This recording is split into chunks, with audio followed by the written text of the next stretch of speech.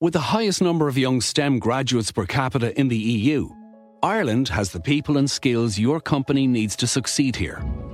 IDA Ireland, the National Investment Development Agency, can help you find and nurture the people you need to internationalise and thrive. Our talent is just one of the extraordinary benefits Ireland has to offer. Learn more at idaireland.com. Invest in extraordinary.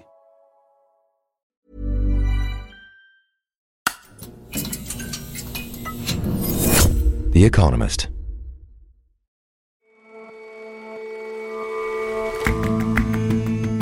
Hello, and welcome to The Intelligence from The Economist. I'm your host, Ora Ogunbiyi.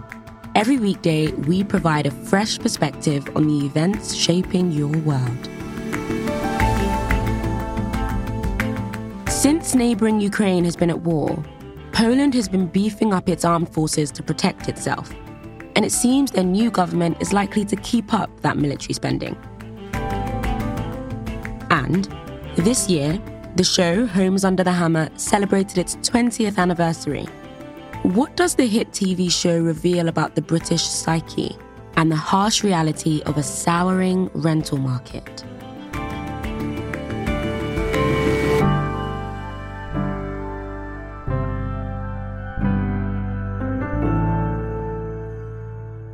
But first,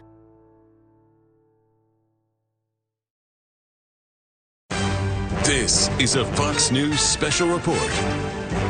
Good morning from Washington. I'm Lauren This Blanchard. is CNN breaking news. Now it is no secret that the former president lied. public trust in American media has plummeted since the 1990s. The bulk of this decline comes from conservatives, spurred by Republican politicians who accuse avowedly non-partisan news sources of liberal bias. Such charges are hard to assess fairly. Stories regarded by one party as following the facts will often be seen by the other as ideologically slanted. The fake media is trying to silence us, but we will not let them. Most public estimates of media organizations' partisan leanings or bias rely on subjective ratings. But the Economist data team has been working to change that. So we wanted to find an objective way to measure the partisan slant of different American news organizations. And we did that by using quite a rigorous, quantified approach. Ainsley Johnston is a data journalist at The Economist. And our results showed that conservatives are right to feel aggrieved. Some supposedly centrist news organisations do actually have a bit of a left-wing slant. But those results should be taken with a pinch of salt. Ainsley, how have you come to that conclusion? So the first thing we did was we wanted to find a list of partisan terms. So we looked through 10 years of congressional speeches, so speeches made by Republicans and Democrats in the House and Senate. And from those, we extracted short two-word terms that were used either solely by Democrats or solely by Republicans. So one good example might be Republicans may say illegal aliens, where a Democrat would say undocumented immigrants. We've all encountered undocumented immigrants in this country. They're hardworking people who aspire to move up the ladder, but they start at the bottom. CBP is now saying it's releasing 6,600 illegal aliens into the interior every single day. We then took these partisan terms and we looked through hundreds of thousands of newspaper articles and television transcripts, counted them up, and then used these counts to create a score for each news organisation for each year. Finally, we took all of the articles or transcripts from each news outlet, amalgamated them all together, and calculated a final score for each publication in each year. And what do these scores show? So the scores show that journalists at most publications tend to prefer the language used by Democrats. So of the 20 most read news sites that we could get data for, all but 3 use Democrat phrases more often than Republican ones. And the same was true in TV, where Fox News was the only channel where conservative language was predominant among America's 6 leading channels. Also, we found that the disparity has actually grown since Donald Trump took office. As a result, the number of American media sources that cover both sides in a balanced language has fallen to zero. So, Ainsley, which outlets are driving this leftward lean? So it's mainly driven by changes from news sources that were once close to the centre. So, for example, CNN, during the first year of Mr. Trump's presidency, actually used more Republican terms than Democrat ones. But since then, it has really drifted far more towards the left. If we look at MSNBC and other evening news programmes like ABC, CBS and NBC, they all had small left-leaning scores in 2016, but since then have really drifted quite far to the left. And for written journalism, the shift has been a little bit more subtle, but still the same pattern. So if we look at mainstream sources like the New York Times or CNN's website, we can see that they have also made small but very consistent shifts to the left. And you said that this trend has happened over the last decade or so. Why is that? So there are a couple of different ways that this trend could come about. In theory, it could be that these publications have changed the subjects that they cover. So perhaps they're covering more Democrat-favoured topics like healthcare or civil rights. Or it could be that they're covering exactly the same topics in exactly the same numbers, but they're using different language to describe these topics. Luckily, with our method, we could actually break this apart, and we found that actually the vast majority of the shift towards the left was caused not by what was being talked about, but how it was being talked about. So the changes in subject matter account for just about 6% of the overall drift to the left from 2017 to 2022 in print media, and the rest is just differences in the language that's being used. Okay, so in some sense, the media has become a little bit more left-leaning in the language that they use, but you said that these results should be taken with a pinch of salt. Yes. Our analysis suffers from two important limitations. First, even though we had a very large data set, it still contained only a small fraction of the total media output from the US. There was very little data from important publications like the Wall Street Journal. We had no social media, radio data at all. And second, our scoring method can't distinguish between changes in ideology of the media and differences in political polarization of the two parties. So it could be that journalism has become more left-wing, or it could be that Republicans have just shifted far more to the right than Democrats have to the left. Either of these could result in the media tending to use more democratic language than Republican language. Obviously, I'm aware that it's a bit odd as the media to be talking about the media, but Ainsley, I'm intrigued. Where did The Economist fall in your metrics? How should we take on bias as we head into an election year? Well, funny you ask. When we ran all the articles from The Economist through our model, we found that The Economist was, in fact, the closest to neutral of any of our publications. Again, there are a few caveats on that. We tend not to focus on US politics quite as much as other media organisations like, say, the New York Times or the Washington Post might.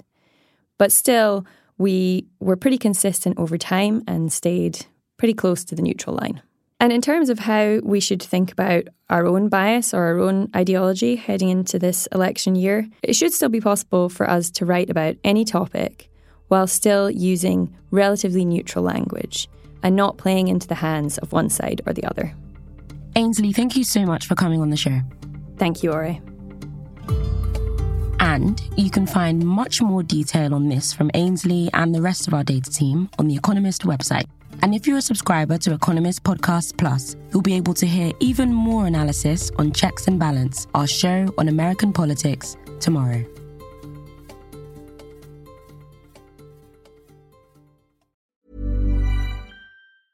With the highest number of young STEM graduates per capita in the EU, Ireland has the people and skills your company needs to succeed here. IDA Ireland, the National Investment Development Agency, can help you find and nurture the people you need to internationalise and thrive. Our talent is just one of the extraordinary benefits Ireland has to offer. Learn more at idaireland.com. Invest in extraordinary.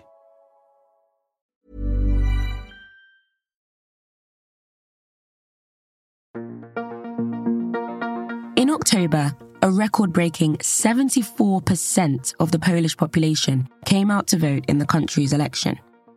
And that bumper turnout brought with it a change in tide for Polish politics. The populist right-wing Law and Justice Party held power since 2015, and under their rule, Poland moved away from the European Union and adopted many more conservative social policies. But the October results saw Law and Justice overpowered by a coalition of more left-leaning parties, led by Poland's former two-term Prime Minister, Donald Tusk.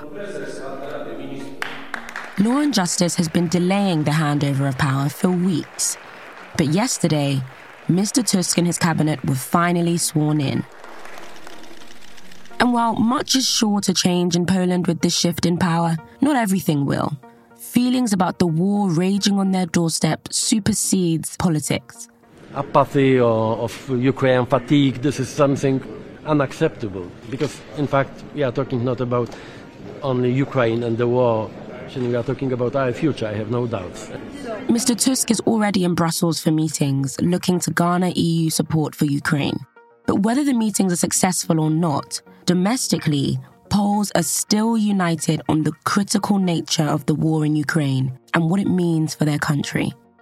What is not going to change is that there's a strong consensus across Poland on the need for record levels of military spending.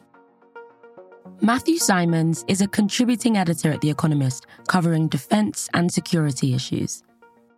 In March last year, the Parliament voted almost unanimously for a Homeland Defence Act that raised the military budget to 3% of GDP, which is well above the NATO target of 2% of GDP, and also established an additional fund for modernisation of the armed forces worth about 9.5 billion.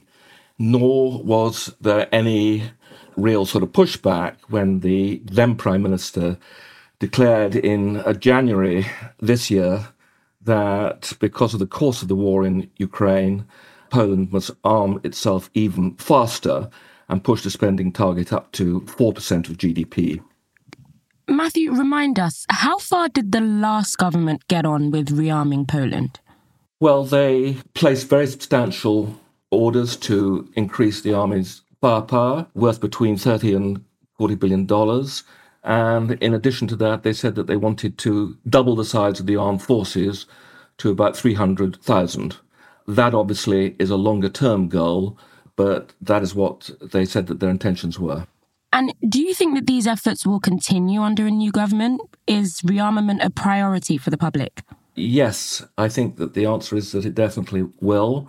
When NATO carried out some opinion research, they found that 80% of Poles favoured maintaining or increasing military spending.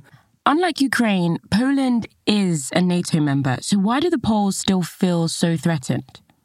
Well, that's a very good question, because Poland is covered by NATO's Article 5, in which an attack on one is an attack on all. But you have to think about Poland's history and geography. It sees itself very much as a frontline state.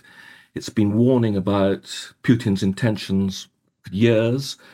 And they worry, I think, that the Ukraine war could come to, from a Western point of view, an unsatisfactory ending. And also they are worried that if Donald Trump becomes US president again next year, given what his attitude towards NATO is, would NATO be there for them in the event of an attack? So they're hedging. They want to make sure that if the worst does come, they have powerful armed forces to confront any enemy with. And when you said earlier 3 or 4% of GDP is being spent on military spending, how much are we talking here? Well, they made very substantial orders, both with the US and with South Korea, which could rise to around 135 billion over the next decade. So apart from an earlier agreement to purchase 32 F-35 fighter jets, they ordered from America 486 HIMARS rocket launchers for about 10 billion, 96 Apache attack helicopters for up to 15 billion, and 48 of the latest Patriot air defense launch stations.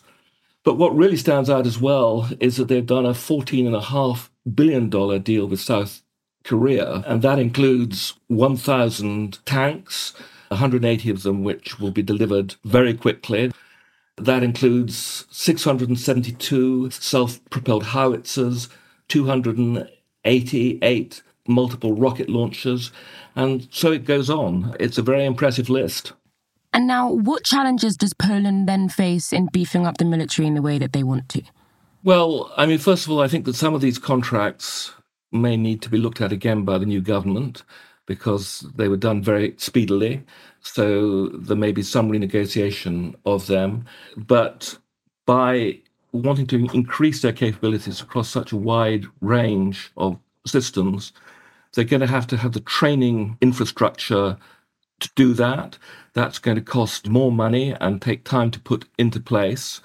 In addition to which, the idea that they can simply ratchet up the strength of the armed forces to 300,000 is being greeted with quite a lot of skepticism within Poland. Poland has a falling population, one of the lowest birth rates anywhere in Europe, and just getting that amount of manpower into the armed forces is going to be difficult. Matthew, thank you so much for joining us. That's been a pleasure.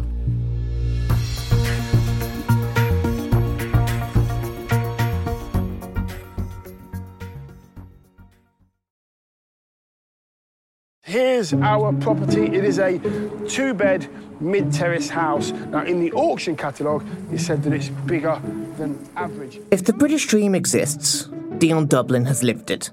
He is, after all, a former footballer who became a landlord. Duncan Robinson writes The Economist's Budget column about Britain.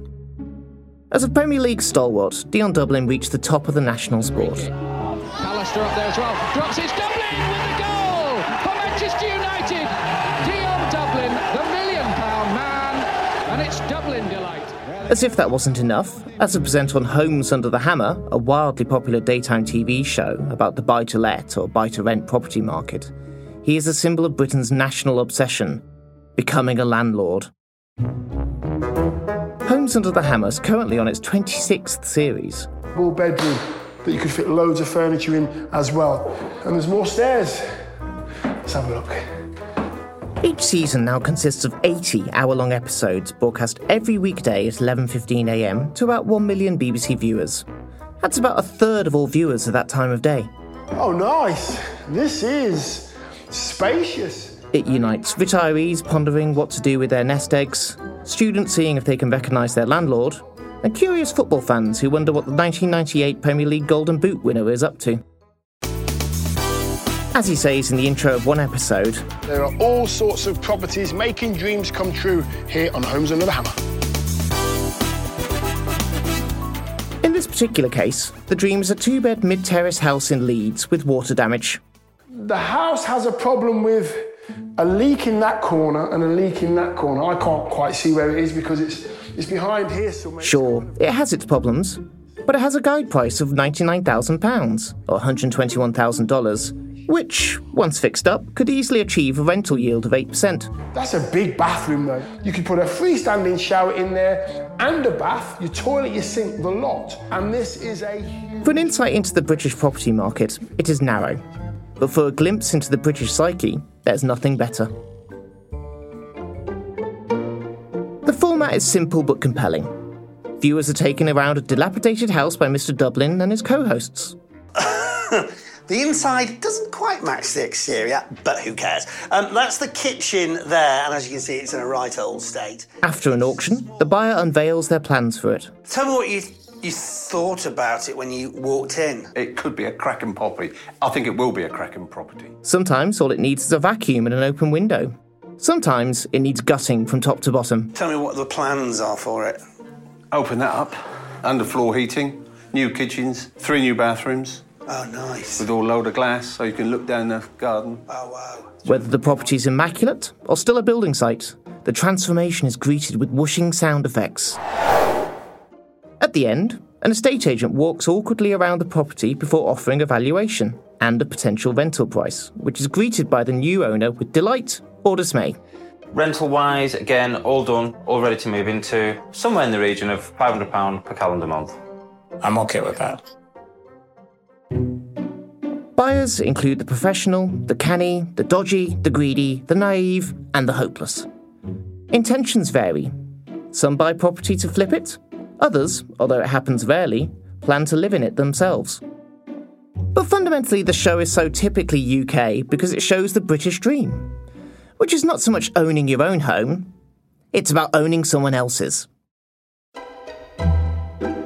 The show's longevity should not be a surprise. It launched in 2003.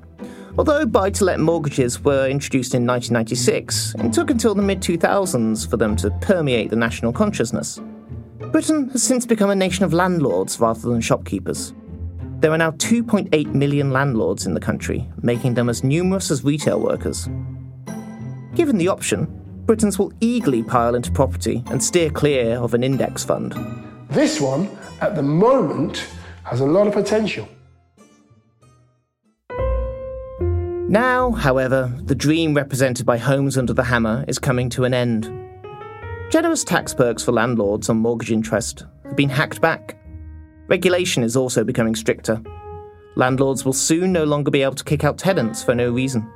Unreasonable bans on pets will be outlawed. Meanwhile, tenants now have a bigger voice in politics, because there are more of them. In 2001, barely 1 in 10 people rented privately. Now a fifth rent from someone like Mr. Dublin. In London, 1 in 3 do. Because a nation of landlords is a nation of tenants too. The British dream has also become a more expensive one due to increasing interest rates and resilient house prices. Sticking money in a savings account can now generate 5% in interest, which rental yields in London will struggle to match. A typical tracker fund may be volatile, but it will never call you in the middle of the night about a leak.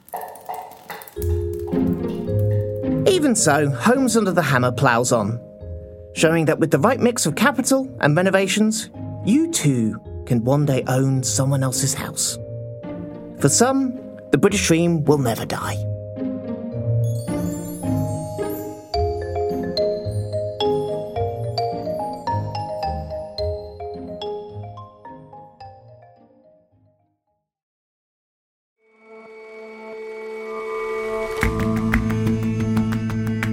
That's all for this episode of The Intelligence. Let us know what you think of the show. You can drop us a line at podcasts@economist.com. We'll see you back here tomorrow.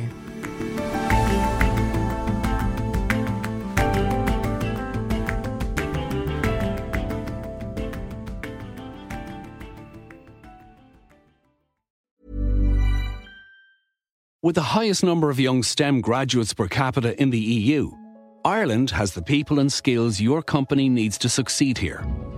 IDA Ireland, the National Investment Development Agency, can help you find and nurture the people you need to internationalise and thrive. Our talent is just one of the extraordinary benefits Ireland has to offer. Learn more at idaireland.com. Invest in extraordinary.